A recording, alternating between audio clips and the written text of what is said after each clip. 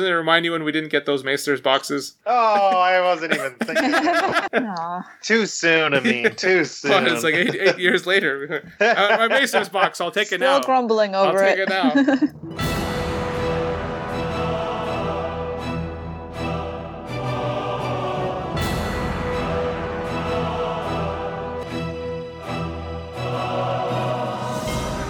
You are listening to a podcast of Ice and Fire.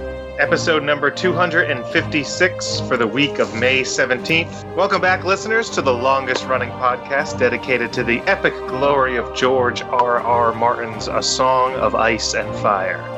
As always, this is Ashley. This is Amin. And this is Kyle.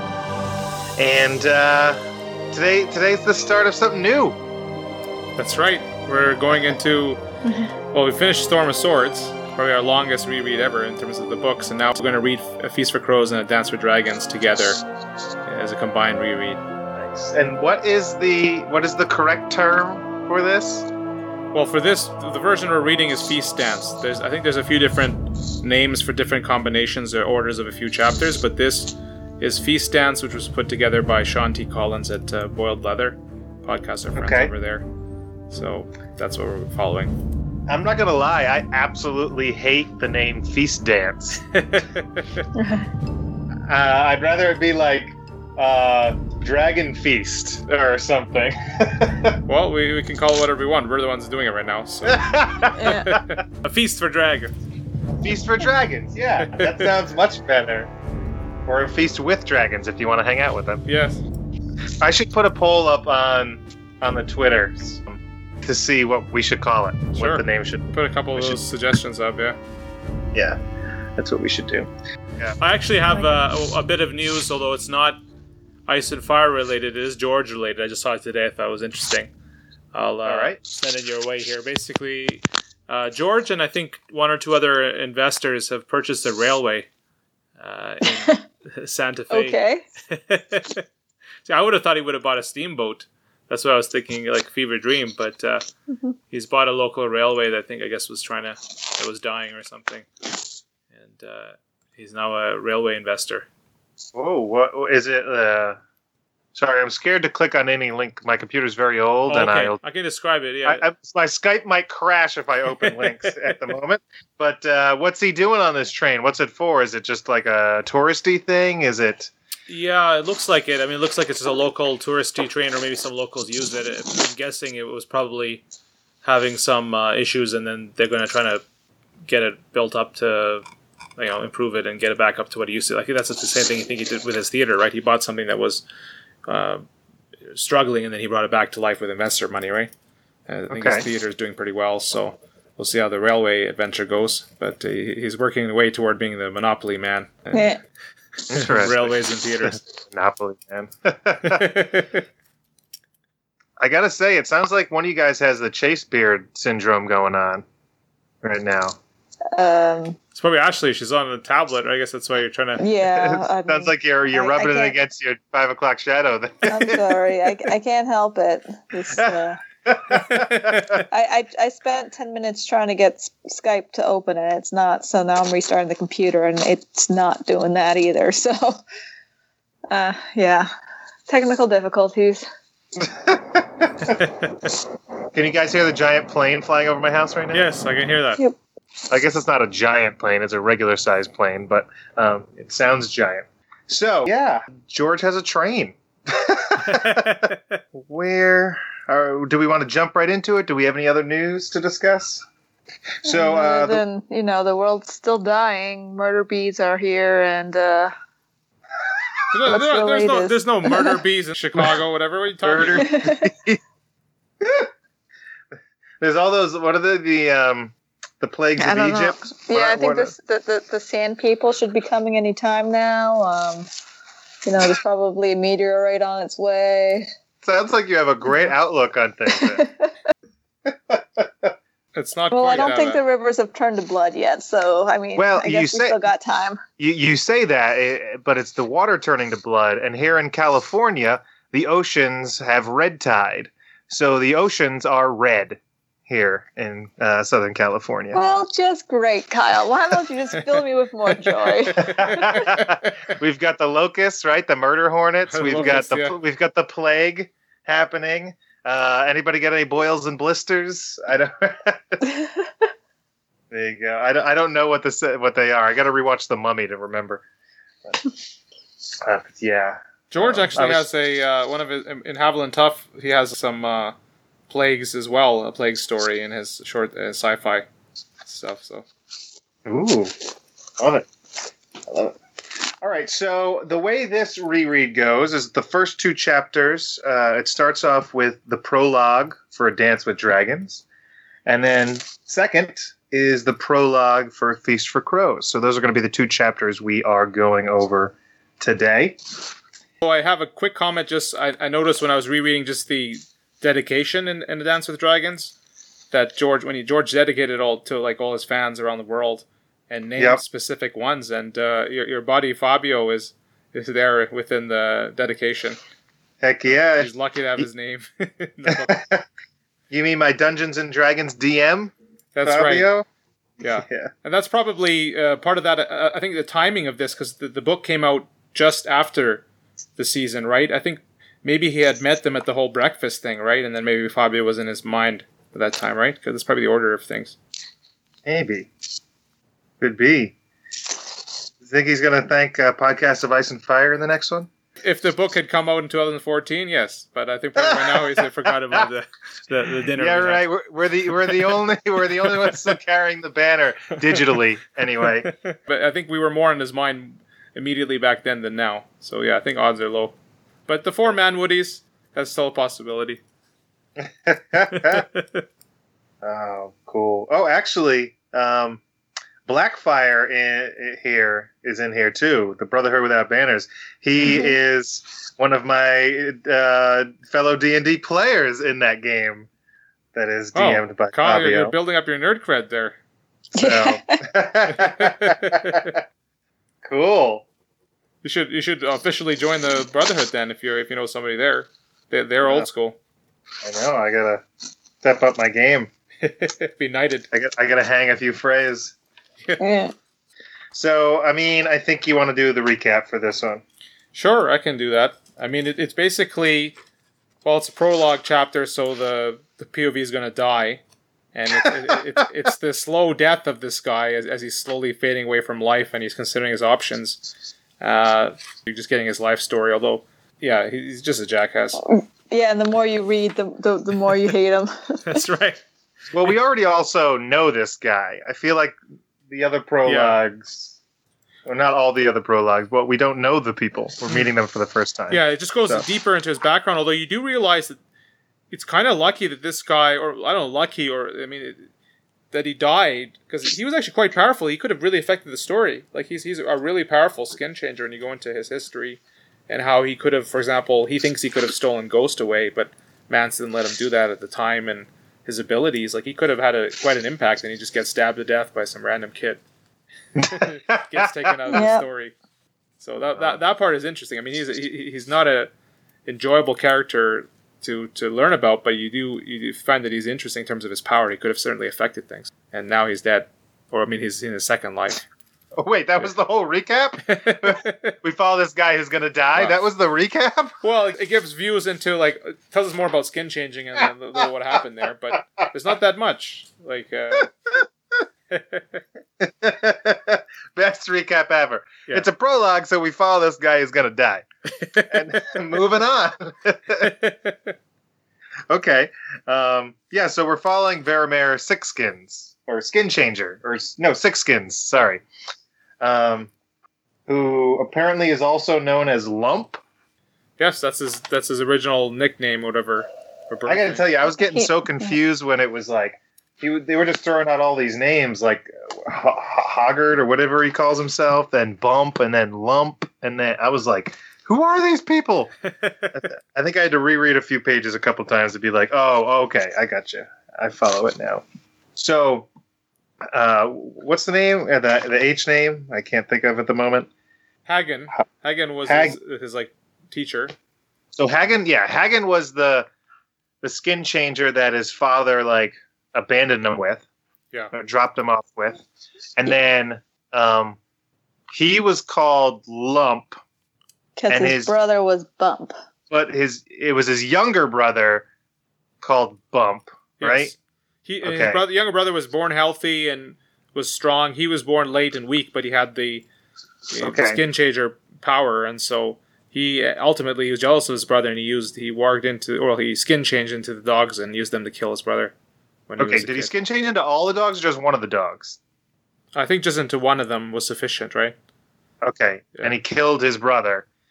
And that's how his dad found out. Oh, wait, sorry. His dad had to kill the dogs, and he was in one of the dogs when his dad split the dog's head open. Yeah. And the kid screamed. That's how they knew he was a skin changer.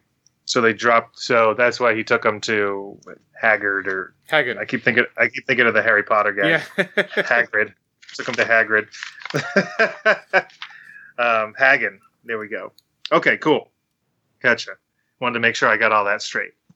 Yeah, so then Hagen really takes care of him pretty well, and he takes him. What's interesting to kind of like meetings. There's meetings of the skin changers. You see some of the other skin changers we've seen in the stories. They kind of meet each other and treats him well, and then he just basically backstabs Hagen in the end. Like he even turns against him. And they're all north of the wall at this point, right? They're all wildlings. Yeah. Okay.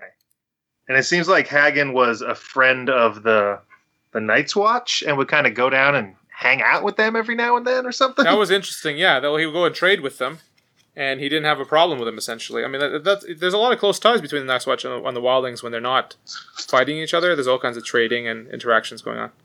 Yeah. Yeah, they don't mind the ones that aren't trying to climb the wall. Yeah. Okay. And everybody just sort of ignores that he's a skin changer. They know he is, but they don't really bring it up. Yeah. Essentially, it's rude to bring it up. Okay. So are all the major or the known skin changers north of the wall? I think so. Besides the Starks kind of warging and stuff, do we have any major skin changers down south or anywhere else? Well, she makes the comment that they're hunted down south, but I don't know that that's something that's still done. I don't think they even recognize them, and maybe small folk will see it as like some sort of freak or demon and kill them for that reason. Well, especially back to the time of the Andals, I'm sure when they came over, they killed most of them off, and then I'm guessing a lot of it is genetic. So if most of them were killed off, there's not a lot of the genetic pool left south of the wall. There was some, because I mean you have I think like the whole I don't know how much of it is genetics. I mean, I think it's easy to assume that, but Varamir also talks about how he has lots of kids. Yes. With different women, and none of them ever had the gift. Yeah, but I mean, it could still be genetics. You'd think like one of his kids, right? Yeah. We don't know the mechanism for it. But I think Ashley's point is a good one. At least until recently, if there was somebody, they'd probably still be killed off. Maybe now they don't believe it. They don't train it anyway. They have nobody, no teachers, so it just doesn't get developed. And like John, all the Stark kids, they were teenagers, and some of them still don't even know that they are what they are. So I mean, like it could be they just never knew what they were, or had that innateness to do it on their own, which makes him special. Like that he was able to do it as a kid and control it in some manner. Yeah, like Amin said, he sounds super powerful. Yeah, he's a prodigy. And then he's taken out of the story here. So he could have been influential. Yeah, the fact that he had 6 animals like in his thrall. That's kind of like when George was saying, like he took Kevin out because Kevin could have ruined the story. Maybe Varamir's one of those people who could have potentially just brought down the story. Yeah, but he was so wimpy and pathetic. Well, he also his other function. I mean, I think it's not a surprise. There's so much like story about skin changing and warging, and that, like in this chapter, I think George is trying to get this book is going to have more. We're getting into more magical stuff going forward, but also just the concept that he talks about what's been forbidden and what's not, and taking over a person is supposed to be very difficult. No one's supposed to do it, but it could be possible. And he's thinking about it. He fails because he's already wounded and dying, but opens the door on taking over people, which is something Bran could potentially do. Right, and we've had Bran already do that. Yeah. Right? At the Watchtower there. how powerful Bran is. Like, Bran can do it nonchalantly. Or maybe it's because Hodor is so feeble-minded. I don't know. That's like, I mean, Hodor's resistance to it would be lower than other people, probably, right? He wouldn't know what's going on. So that was, but Bran has that ability, and Bran's even more powerful than Varamir. But I mean, like, so Varamir would be like, if you had, we don't know the total ones, but like Varamir would be like in the top 10 of them right now, and Bran's number 1, but still a guy in the top 10. It'd still be quite influential. I enjoy in stories when, like, you can have an extremely powerful character who just isn't a major character who can just sort of, like, not be part of it. I feel like immature stories often will take, like, oh, this guy has a lot of power, so he needs to be a significant, like, player. Yes. Whereas, like, George is just kind of showing, like, yeah, this guy's super powerful, but he doesn't mean anything in the grand scheme of things. Yeah, I like that. He could have, but, he stole the wrong cloak and he got stabbed. No, come on. To be fair, he wasn't going to do shit even if he didn't get stabbed by that kid.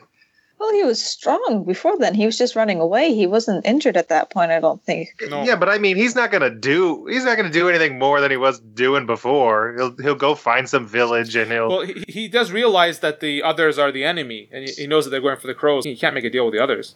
He's trying to avoid them, so if he's still around... There's the other guy that's massing forces, right?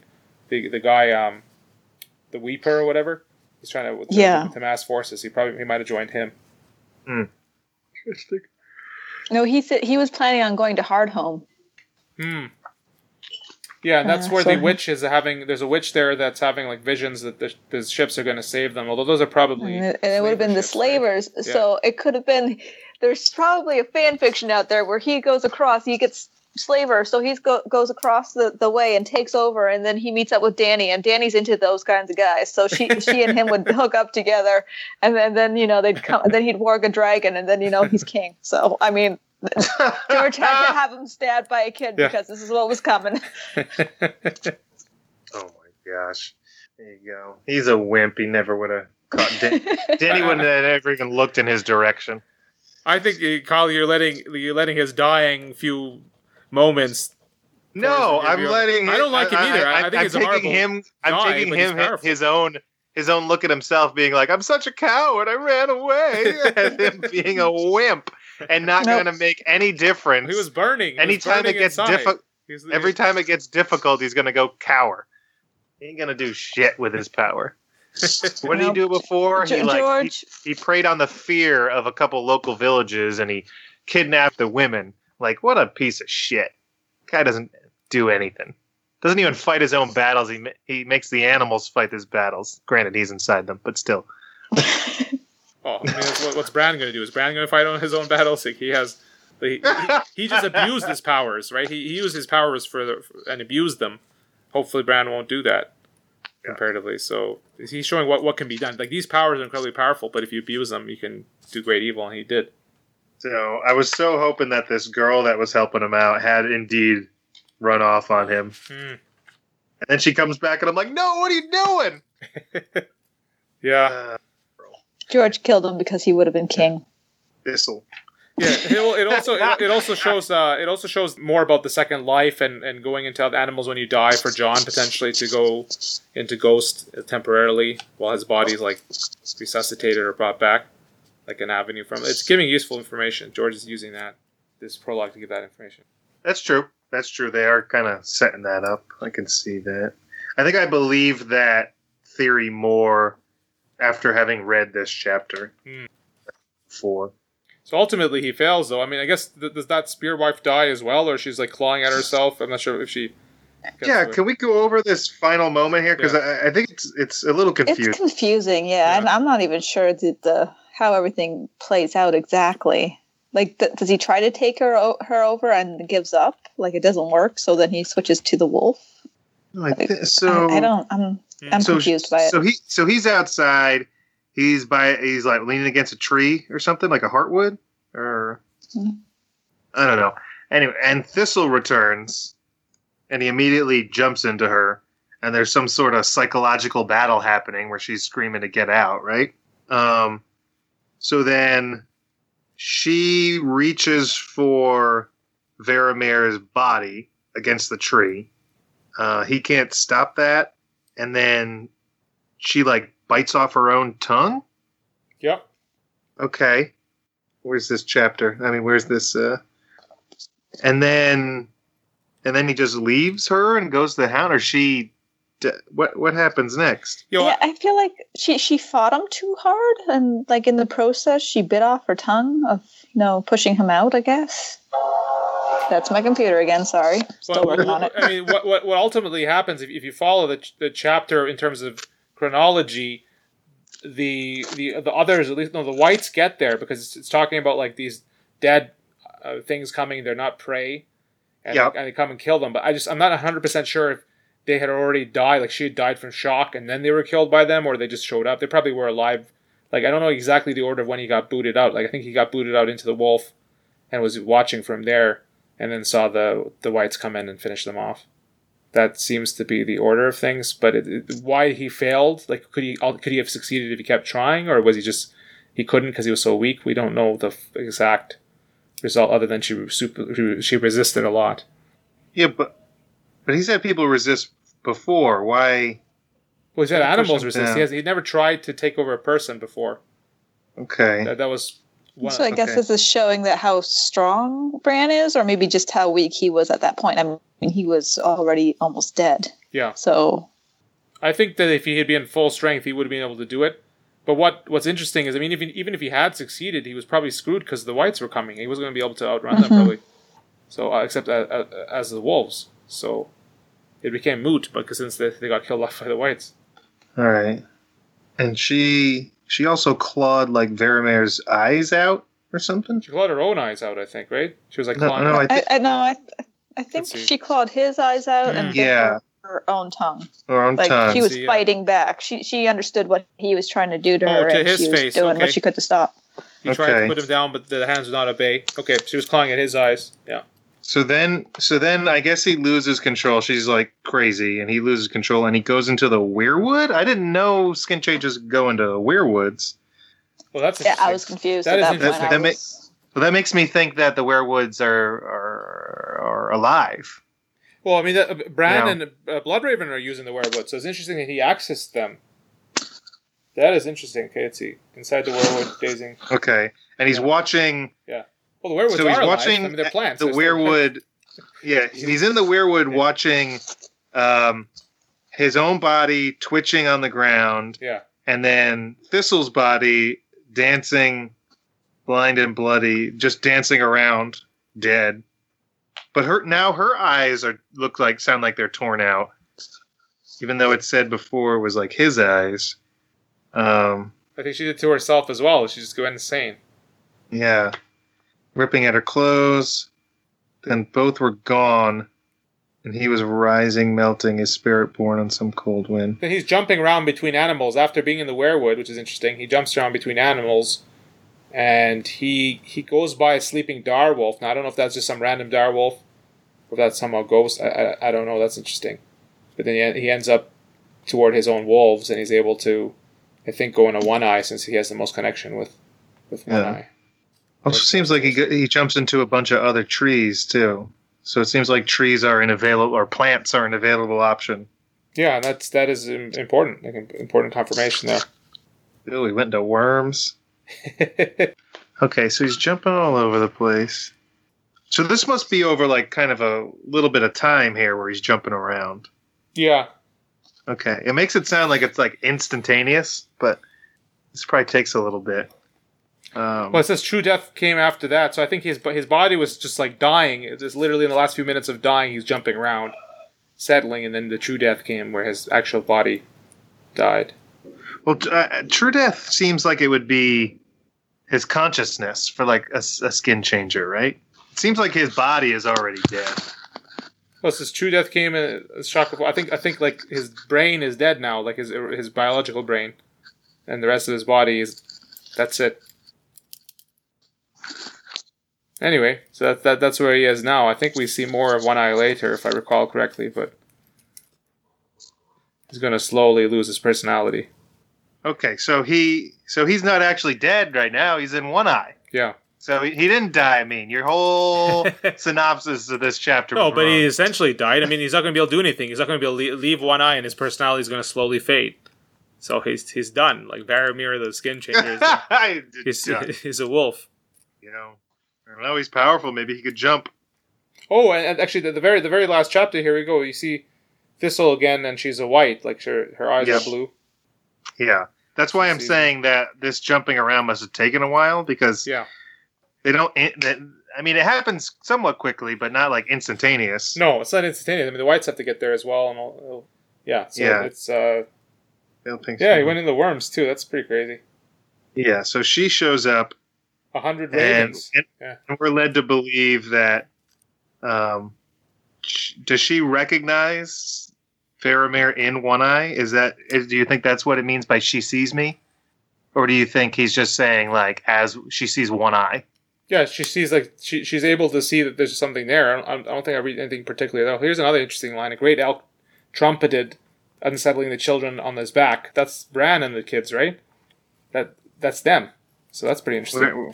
Where is this? A great elk trumpeted, unsettling the children clinging to his back. So in the last few paragraphs, when he's jumping around, a sleeping direwolf, so that must be one of their direwolves. Oh, nice.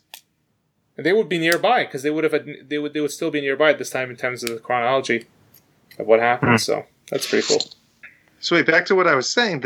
So that means that the whites and the others the whites can see into creatures. So if she can see a Varamir is in One Eye, that's saying the whites can like see these animals that are being controlled by skin changers. I don't know. I mean, she can certainly see the whites can certainly see the animals. I don't know if they can actually tell that it's being controlled or not. It begs like the question of how conscious are whites? Are they just a thing that's controlled by the others, or are they in some way sentient at all? Yeah. So they retain some of the knowledge they had before. That's accessible, but again, is it them doing it, or is just that knowledge is being accessed? And it goes back to what's cold hands. Yeah. Cool. All right. So then we switch books.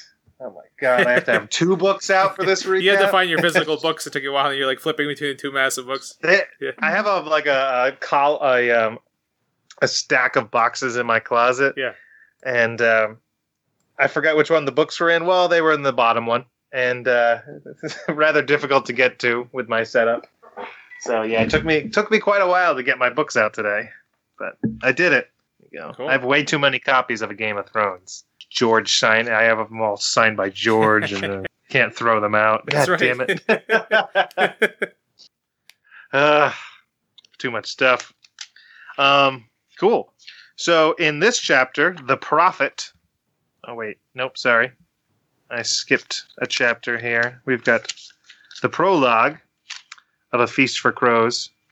We have it's basically about Pate and his buddies, who are kids who are in Old Town training to be maesters, I believe. Yep.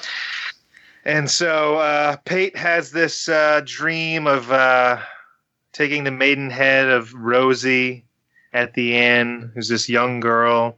But he needs a golden dragon, so there's this mysterious alchemist figure who sort of promises him a dragon, as far as I understand. And, of course, with certain complications. But this chapter is kind of Pate and his buddies talking about the Citadel. We learn about glass candles and different stuff. And they talk about dragons and the rumors. And then eventually, Pate meets back up with the alchemist. And they sort of make a little deal here. And then Pate is dead. He falls on the ground and never gets to sleep with Rosie. Well, he wanted more than just to sleep with her. He wanted to take her away. And she seemed maybe... Actually, it's hard to tell if she seemed open to actually leaving. But anyway, he cared about her. And yeah, he's got a lot of dreams. Yeah. he's got a lot of ideas That's of right. what to do with this girl who she barely even knows who he is. So I think a lot of it might be a bit of a pipe dream here. Yes, although she didn't. It's like she does like him a little bit. At least she's the one who introduced him to the alchemist in the first place, and they seem to get along fair enough. But yeah, he's got high hopes here, high dreams that are not feasible. Yeah. Yep. Okay. Well, one of the key parts of this chapter is Alaris the Sphinx, who's actually Sarella, who's one of Oberyn's daughters. Yeah, rereading this, I don't know if I've reread this properly since, learning that. Yeah. Because I was reading it, like, it changes the way you read the chapter, and then, when you know. Yeah, it really does. And I don't think I ever reread it, like, with that in mind, like, oh, that's them, and paying attention to what they do and say and how they act. So that felt new to me. Wait, what? I don't think I've reread it with the fact that it's Sarella in my head. Like I no. Actually paying attention stop there. To the character. Wait, what? So Sarella, Alaris, if you read backwards, is Sarella. Well, I see that now. Yeah. But, wait. Are you messing with me? No, I do not know about this. See, I'm so excited to get to these books because there's so much shit. Like, when this podcast ends, I basically, don't stop thinking about these books. So, I don't go to the forums and read all the fan theories anymore. Not like I used to. These theories are old. We're talking about theories from, yeah, but I didn't read them well back then. Yeah, nobody really talks about them much anymore now. But yeah, these are books, theories that I am... This is my role in this podcast. Is I'm the dumb guy who asks all the questions, and he's like, for the new readers, I'm the new reader's perspective here. All right, so explain to me like I'm 5. Okay. Okay, I thought you were having a go at me or something. No. So Sarella Sand, who is a woman, yes, is masquerading as a dude in Old Town. Okay. In the Citadel. For what reason here? To learn to become a maester. Supposedly. We don't know. Oh, so she doesn't have any sinister... I don't think there's sinister, but we don't know the full... I mean, I think herself, for sure, she wants to be a maester. Why not? She would enjoy it, but there may be other purposes of just keeping an eye what's going on over there and informing. I'm sure she's informing back on what's happening there. Yeah, when we get to the Doran's chapters, we'll have to relook at what he says. I can't remember if he says that she's playing there, or did he send her there? I thought it was that she went off on her own because she wanted to. I can certainly see her doing that of her own interest. Even Oberyn himself, I think, forged a few chains in the time, but now she's like, well, women can't become maesters, right?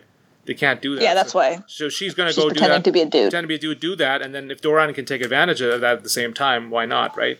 To be in contact with her and be informed what's going on over Is there a physical description of her? Like, is there a point... I remember now, I'm trying to reread this chapter already, where people say, kind of allude to more feminine features, or... Yeah, she has like a soft voice and widows... I mean, just her description with the hair and the widow's peak. Widow's peak was often used to describe Oberyn. That was one of his descriptions. But just and Oberyn did have a bastard daughter with someone from the Summer Islands. I think that's confirmed as well, right? I mean, that is Sarella, so it wouldn't have been obvious to anyone reading it the first time, but it just came out via the theories and people rereading that it's that character. And yeah, because we don't learn more about Sarella until later in this book, right? Yes. Okay. Cool. And she love must have enough coin on her that people are assuming that she's a lord's daughter. Yes, that's right. They're claiming not to be. So she must have, look like she's wealthy or have money on her or whatever. Well off. She's well trained with the bow too, right? She's got a, So each of the sand snakes has a weapon of choice. Hers seems to be the bow. And they're just infiltrating everything, right? They have the one that's in like the faith as well. That it's like they're just all going over the place into different power areas and infiltrating, reporting back. Dornish conspiracy. Yeah. Dorn takes over the earth. You have these various characters. Some of them more lowborn, some highborn, all working toward their chains. Pate's not doing a very good job at it. He's not able to make it, unfortunately. Nope. He is bad. That being said, there's still most of them. They're all buddies except for Leo the asshole, who's Leo Tyrell, and he has that name. Like that's he benefits from that name. He doesn't have any capabilities other than he was trained and he can fight and stuff, but he's just using his name to get out of stuff. Even though I'm sure he was being punished, right? He's supposed to be locked up or something, or self-exiled or whatever, self-contained for a few more days. He just leaves. He doesn't care. Yeah, boo to him. So here, stories of the sailors and the stories of the dragons are spreading everywhere. Dany's dragons, and Leo confirms some of that as well. So that this is showing how far news of Dany's dragons is going. I love how he's like, we can't believe any of this. One person says the dragons are in Korth, and one person says they're in Marine, and one says they're over here. And it's like, yeah, you fool, she's going all over the place. Well, they don't know that, right? But it makes sense. I know, but yeah. I love that. That's like one of the reasons. Like, we can't believe this. They always mention a different city. Yeah, just shows you how slow word travels. Like, yeah, I mean, fast but slow. You know. Cool. This made me want to, like, I'm a big cider drinker. I like hard ciders, and all this talk of strong cider made me really thirsty. Do you want to hear my crazy theory of the episode? Is this a trick question? Because I want to say it anyway. So good. I want to. Yes, I want to hear this. I don't remember when I first talked about this some while back, but anyway, this old Maester Walgrave, who's yes. he's always like soiling his clothes, and he's beyond his time now. But at some point was powerful, and he's still. I mean, one of his sons is an archmaester as well, or a maester. Wallace, his bastard son. That's not the crazy theory part. The crazy theory part is Walgrave is the perfumed Seneschal reference, because the idea is that he's always shitting his pants, so they're using perfumes to make him smell better. But the concept is the maesters in general are a threat to Dany. With initially the Southron ambitions to the Targaryens, and generally are a threat to them. Now, that concept itself is not crazy theory. That's true. Marwyn warns against that. It's just the crazy part is saying the Seneschal refers to this guy. That's the crazy theory part. Now refresh my memory. The perfumed Seneschal. Who? What? That's a threat. Somebody who's one of the people who's going to be a threat to Dany, right? That's one. Is it? That's right. Is it? Thank you. Quaithe that brings that up, or is that somebody else? I don't remember off the top of my head. But anyway, that's like a prophetic warning. Beware the perfumed Seneschal. And there's a boat named that. I think Tyrion's on that boat or related to that boat. There's also people, the Seneschals, which are kind of like either a master or that kind of type of person. There's people in Marine that could also be a threat. And this is just a super long shot too, but the actual concept makes sense that they're a threat. Well, to be honest, now that you're saying that, it makes me think that whoever this alchemist person is might kill and impersonate Maester, whatever his last name is. Yeah, well, Walgrave or the other ones, he could, but he doesn't need to. I mean, he impersonates Pate. He takes Pate's face. Well, that's what I'm saying. Yeah. He gets Pate's face, he goes in there, and then at some point he may take Walgrave's face. No, he could. I mean, Walgrave's near death anyway. He could just kill him off and then have that in his pocket if he needed. Exactly. Yeah. Or he doesn't even need to kill him off. He just waits for him to die, and then he takes him. But then because... And then he's kind of in more of a sort of a power position than Pate, right? Yes. And then could, in some way, pose some sort of threat to Dany when she arrives. Well, the reason, if you remember, if you can confirm, I mean, he's there to get information on dragons, right? He's Jack and Hagar, and he's there to get information on dragons. I don't know if we know what his reason is. Well, he wants the books, right? I mean, he wants access to the books there. That's for sure. Well, that key can open apparently any door, right? So we don't know if it's books or it could be something else. So for those of you who didn't reread, Maester Walgrave has a key to unlock any door in the Citadel that is sort of lost in a lockbox under his bed that Pate steals. So he steals this key and gives it to the alchemist. That's part of the trade to get with Rosie. So now... the alchemist character has a key that unlocks any door in the Citadel. So that's what Ashley is referencing. I remember a lot of times I listen and I'm like, what are they talking about? What key? So he has access to... So I suppose there's other things he could access. My thought was that he wanted to get the books related to dragons. He wanted information related to dragons. But you're right, there could be other things there that could be valuable. Yeah, I mean, but just They even have candles. Because then the perfume Seneschal could be Walgrave, but Walgrave might not be Walgrave. That's true. You know If he shows up at Marine later, yeah. we know it's not Walgrave. So you're saying Walgrave is the perfume Seneschal? Yeah. That's a theory, right? Yeah. But what if Walgrave is not Walgrave and is actually like Jaqen H'ghar is Walgrave being the perfume Seneschal? Then it's much more of a threat. Well, that's a direct physical threat, right? Like if they're going that way in terms of assassination. Maybe a physical threat or an information or whatever he's getting from the Citadel could be a lot more than just a physical threat. Like it's also like you have to also the next layer is the Citadel seems to like the theory is that the Citadel had something to do with the dragons dying, that they don't like dragons, but also you got to think the Faceless Men don't like dragons because of their history. So like, is there multiple layers going on? Probably it's George. You go. No, why? What's the history between the Faceless Men and the dragons? The Faceless Men come from being slaves in Valerian. They helped give death to the slaves to Valerians. Like they were enemies of the Valerians, right? The Valerians were killing people around Bravos or whatever, and people escaped to Bravos, and this whole religion came because of opposition initially to Valerian oppression, right? I think that's basically the origin of them. Like they have reason to be concerned about dragons. That's a good way. Yeah, and Valeria coming to power again. But maybe it's more of a preemptive, like, if we get the dragons, we can do to them what they did to us.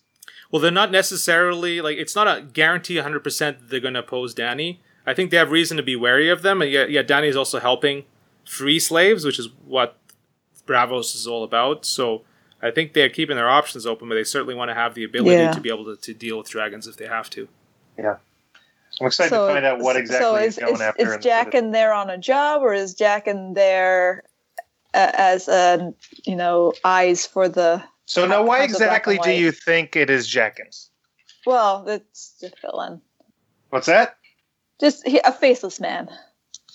Jaqen is all faceless men. When you watch this show, but it is Jaqen because of the description. Like it's one of the faces he used. This description of this character at the end is the face. If you go back and compare, and people have done so, it is Jaqen. Oh, so the face that is described here of the alchemist, is a face that was described very similarly before in Clash of Kings. When Arya last saw him. Yes, that's correct. Okay, cool, excellent.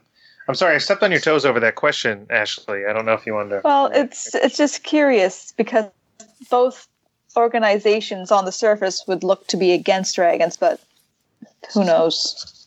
Like maybe they want to see what the Citadel's up to, or maybe they want information on dragons. Maybe they want to help the dragons and stop the Citadel. There's a lot of questions. Yep, certainly are. So does Jaqen poison Pate at the end, or is he? I think the poison's on the coin. Yeah, it is. It's on the coin because Arya uses the same method later. The idea of putting poison on the coin that they bite on. So that makes sense, right? Oh, that's the bite. Oh, Jesus! You guys are so much smarter than I am. Nice. Okay. Cool. Yeah, I got the feeling it was Jaqen H'ghar too, but I was just curious what you guys saw. Yeah, I don't think I got that the first time around reading it. I'm sure I just thought he's killed him somehow or whatever, been all assassin.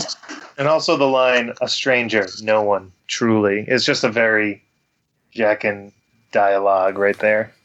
Well, yeah, you can pretty much get that he's. Well, I wonder. I'm guessing. I'm wondering if it was obvious that it was a faceless man just from this chapter itself. You get it confirmed later that it is a faceless man because Pate shows up again. It's Pate again, and yet later on you'll see he's like, "Oh, I'm like Pate, like the pig boy," and this whole chapter is how he hates the pig boy, so he would never say that. So it's not Pate, so it had to be a faceless man. But if you put the rest, that's a terrible faceless man. Aren't they supposed to imitate the person, not create a new role with them? Well, I guess he just didn't. It didn't really matter. Maybe he heard it referred to as that way. Well, he didn't spend a lot of time getting to know him that well. He knows a little bit though, because he knows. It's also what stood out to me. It sounds like Rosie's the one that introduced them. Yes. So maybe he was getting information from her. like trying to figure out who would be a good mark. That's right. Yeah, I got to think Rosie's like, not maliciously in on it, but like she had a part in it unwittingly. You know? She's the one who introduced them there. It makes it even more sad. Yeah. Well, Leo, we didn't talk much about lazy Leo, the asshole, he's a racist and insulting everybody. And then you find out he's a Tyrell. First cousin to Mace Tyrell, I think he's a younger. There's a bit of age difference there, but and then he's like, I'm going to buy. He wants to buy Rosie too. He's like, he's going to break her in, and he should be happy, and all this stuff. He's just such an asshole. Such an asshole. So I remember reading this the first time and being excited that we finally get a like firsthand account of Old Town. I don't think we've had that before in the books, and I thought that was pretty exciting because Old Town seemed like a cool place, and the Citadel and everything, and where the Micers are from, and it's kind of, I mean, everything's touched by the war, but it seems like this place less so. Don't jinx it, Kyle. Because it could very well get touched by the war if the Ironborn are around, right? Although they do have fairly good forces there, but you never know. You also get introduction to Marwyn the Mage, who's a pretty badass character. Yeah, rereading that, he's been all across the world and whatnot, so he's in the know. I'm very interested to hear what he has to say. He's referred to earlier, I think. I mean, I think he had something to do with Miri Mazdur, or they knew each other, or trained, or one way or the other. But he's just on such a quest for knowledge that he just goes everywhere, and he's open-minded. Like even Qyburn respects Marwyn. He's like, Marwyn is the only guy who's actually pushing on boundaries and is willing to go around the world and go. Which isn't exactly the best endorsement coming from Qyburn. Well, it seems to be that Marwyn doesn't go as far as Qyburn, which is good. But he realizes that Marwyn is I mean, he's consorting with all types of people. He's talking with magicians or whatever. Like he's trying to seek knowledge everywhere, and he's getting there. Like, he's got the glass candle, which apparently the whole point of the glass candle, like at least the way they've been using it, is you can't light it. It's supposed to be a lesson. You can't trust in these things. There's only some things you can do with knowledge, and then suddenly there's a glass candle that's burning in Marwyn's possession. Wait, does Marwyn have it? I thought it was in a room in the Citadel. They have a few different ones of them, and Marwyn is beside it. I don't know if he took it to his chambers or what. Well, yeah, it's in his chambers. There's one in the mage's chambers. Is it the green one or the black or that one of the I black don't think was clarified. I don't think it's clarified. Because there's one green one and then there's a bunch of black ones, right? Yeah. Yeah, I feel like they would have said it was the green one if it was the green one, because obviously the green one's special. Yeah. Yeah. What's up with these candles? Yeah, I don't know. Well, they don't. What's up with the towers? What's up with all the black stones everywhere? I don't know. The candles are more direct, though, in terms of like they weren't burning and now they are. Now there's dragons in the world. Again, the whole thing is it because there's dragons the candles are burning, or the dragons are there because magic is back and the candles are burning? Right. Either way. So you're saying you can only light the candles when magic has returned to the world? That is for sure. Now, whether that's caused by the dragons or vice versa, I don't know. But they're working now again. They weren't working earlier, and now they're powered up. The old powers waken, shadows stir, and even Leo, who's echoing stuff from Marwyn here, is dragons and darker things. Like, so Marwyn's getting aware of maybe the threat to the north here. They're referring to. So I'm looking up Marwyn the Mage here a bit, and it sounds like him and Mary Mazdur might have had a little something. In Game of Thrones, Mary Mazdur mentions to Daenerys that she was taught about human anatomy by a maester named Marwyn. Yep. Oh yeah. What kind of anatomy are we talking about? Yep. In Storm of Swords, in a conversation with Jaime Lannister, Qyburn explains how he came to believe in the possibility of ghosts, and mentions that all the Archmaesters, only Marwyn gives that matter a thought. Cool. Well, Marwyn eventually is heading toward Dany later on, so he's got a role to play if he makes it there. Think he knows any magic? Think he can cast some spells? That I don't know if he actually can do anything himself. He certainly is aware of stuff and has knowledge with regard to the dragons and all of that. He will be incredibly useful to Dany if he's able to make it there, and she appreciates that. Oh, so the candle that is lit is the one Marwyn has that's in his room. Okay, I missed that connection. I thought it was a different candle somewhere in the Citadel that they had heard about. Nope, he's got it in his chambers. The one Marwyn has in his chambers is the one that is lit, and he lit it. Okay, cool. Well, we don't know if he's the one who lit it. It's just lit now. I don't know, like if it just turned on by itself. It doesn't seem to be a regular fire. That's the description, right? Doesn't seem to be a regular fire. Oh, what, it like casts no shadow or something? Let's see. I mean, Leo describes it. It doesn't blow out. It doesn't flicker. Right. It casts strange shadows. I think if you look into it, you can see other things. I don't know if you connect to the other person, the other side of another candle, or I think you get to see stuff essentially.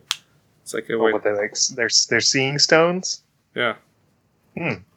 So when you see stuff in the flame, there's a lot in this one. I remember the first couple times I read this, I'm like, I got no clue what's going on with this. It's one of the most filled prologues. A lot of stuff happening. There's the Red Priests have a temple here, and they're praying, and Pate actually is fairly realistic. I mean, he actually makes a good point in terms of if Stannis wins, maybe we'll all be learning these words better. The Red Priests, I don't know, it's unlikely that he's going to win, but the fact that may be a consequence is true. And he's like, oh... Yeah, but he's also like, but Tywin busted smashed him, and Tywin's going to have him killed. It's like, well, no, Tywin's dead by this point. Or very short. But I mean, that just happened. Yeah. I don't think anybody no one knows about that. it, or it's just about to happen. There's overlap in terms of timing here. So, I mean, that's everyone would think that's true, but just finding that he actually was astute enough to realize, okay, if Stannis comes in, there might be a bit of a switch. I don't think he would force it, but people would certainly learn it to, suck up to whatever king's on the throne. Yeah, but he must also know, like, through the Maester studies, that, like, the law of the land has changed quite a few times. Right? True. No. I mean, he's learned some things from there. And he talks about that he's learned a little bit of healing and stuff. He thinks he can get by with that as an occupation. He just won't be able to become a maester. It's just too difficult. Hey, some people, aren't made for it. And so he stole the key and he stole the silver as well. That's where he got his silver from. But I love the description of the Maester's box. So it's like, everybody thought I broke the lock, but actually he broke his own lock because he couldn't find the key. Doesn't it remind you when we didn't get those Maester's boxes? Oh, I wasn't even thinking about Too soon, too soon. Well, it's like 8 years later. My Maester's box, I'll take it now. Still grumbling over I'll take it now. Oh, man. Why would they give it to Seth Green? I think he's got a few more followers than us. I don't know. Yeah. Cool. Anything else in this chapter? Nope. Not what I can think of. Nope, that was pretty good. Awesome. Well, actually, I'm excited. One final thing, just on the whole Pate the Pig Boy thing. The idea of like a fool who kind of just makes, it actually turns out to be wiser wins. That's actually a pretty common folklore type story in lots of cultures. Like that kind of like the fool is unexpectedly clever. So that's cool that George refers to that. But also George kind of refers to that this is not realistic, wouldn't happen. I think that's George sometimes has a personal dig against those stories with like peasant boys that can defeat lords and outwit them or whatever and say it's not realistic. I think that's kind of a dig toward that as well. Oof. George's got a bone to pick. So there we go. Awesome. Well, thank you so much for listening to us begin our journey through a feast with dragons or a feast for dragons. Make sure you follow us on Twitter and Facebook at APOIAF. I'm going to throw up a poll there. See what we want to call this reread here. But make sure you keep following along, guys. Join us on our forums. Join the discussion, and we'll talk to you next time. See you next time. Yay.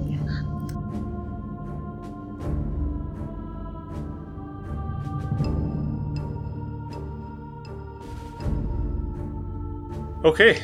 Let's close this thing then. But yeah, good. All right. Well, you guys take care. Good chatting with you. I can't do next Wednesday. No, my computer rebooted 10 minutes ago. It finally did the whole reboot thing. It's just yeah. Hey, so why did Zoom become popular? Why didn't Skype become the system? Good point. I thought everyone hates Skype. Everyone secretly hates Skype. Is Skype used for large video conferences? I think it has the capabilities to do so, but I thought it was the major video conferencing program, and then all of a sudden, when the world needs video conferencing, all of a sudden this other program just shows up out of nowhere. Skype initially, I think, charged for video with more than 3 people. Like, they may have got rid of that or fixed that, but Zoom was very good about suddenly doing video with like 5 to 10 people for free. And yeah, but only up to 40 minutes. True, but 40 minutes is often long enough to do it. Okay. Like, to get you hooked on it, or you can just restart the call. Like, do you really need to talk more than 40 minutes with somebody? Often you don't, or somebody will just be like, oh, yeah, you're right. It pisses them off, and they just pay and buy the damn thing. But also, the fact that you could just click on the link and open it up without installing software, I don't know if Skype has that or not. It might, but that was useful. I don't think you can run Skype in a browser. That was useful for people as well. Makes sense to me. Awesome. Well, thanks, guys. Take care of yourselves, and I'll see you in a couple of weeks. Okay, cool. Peace. Bye.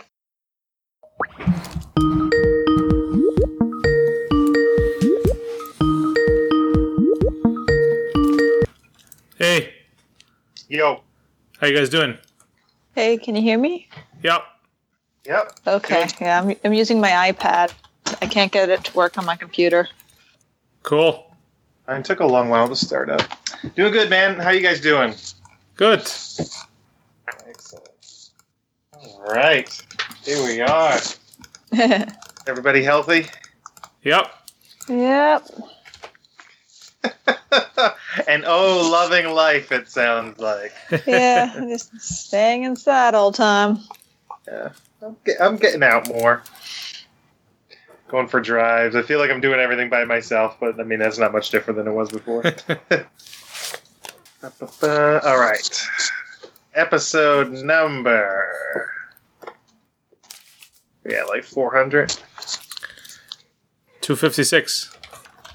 For the week of May.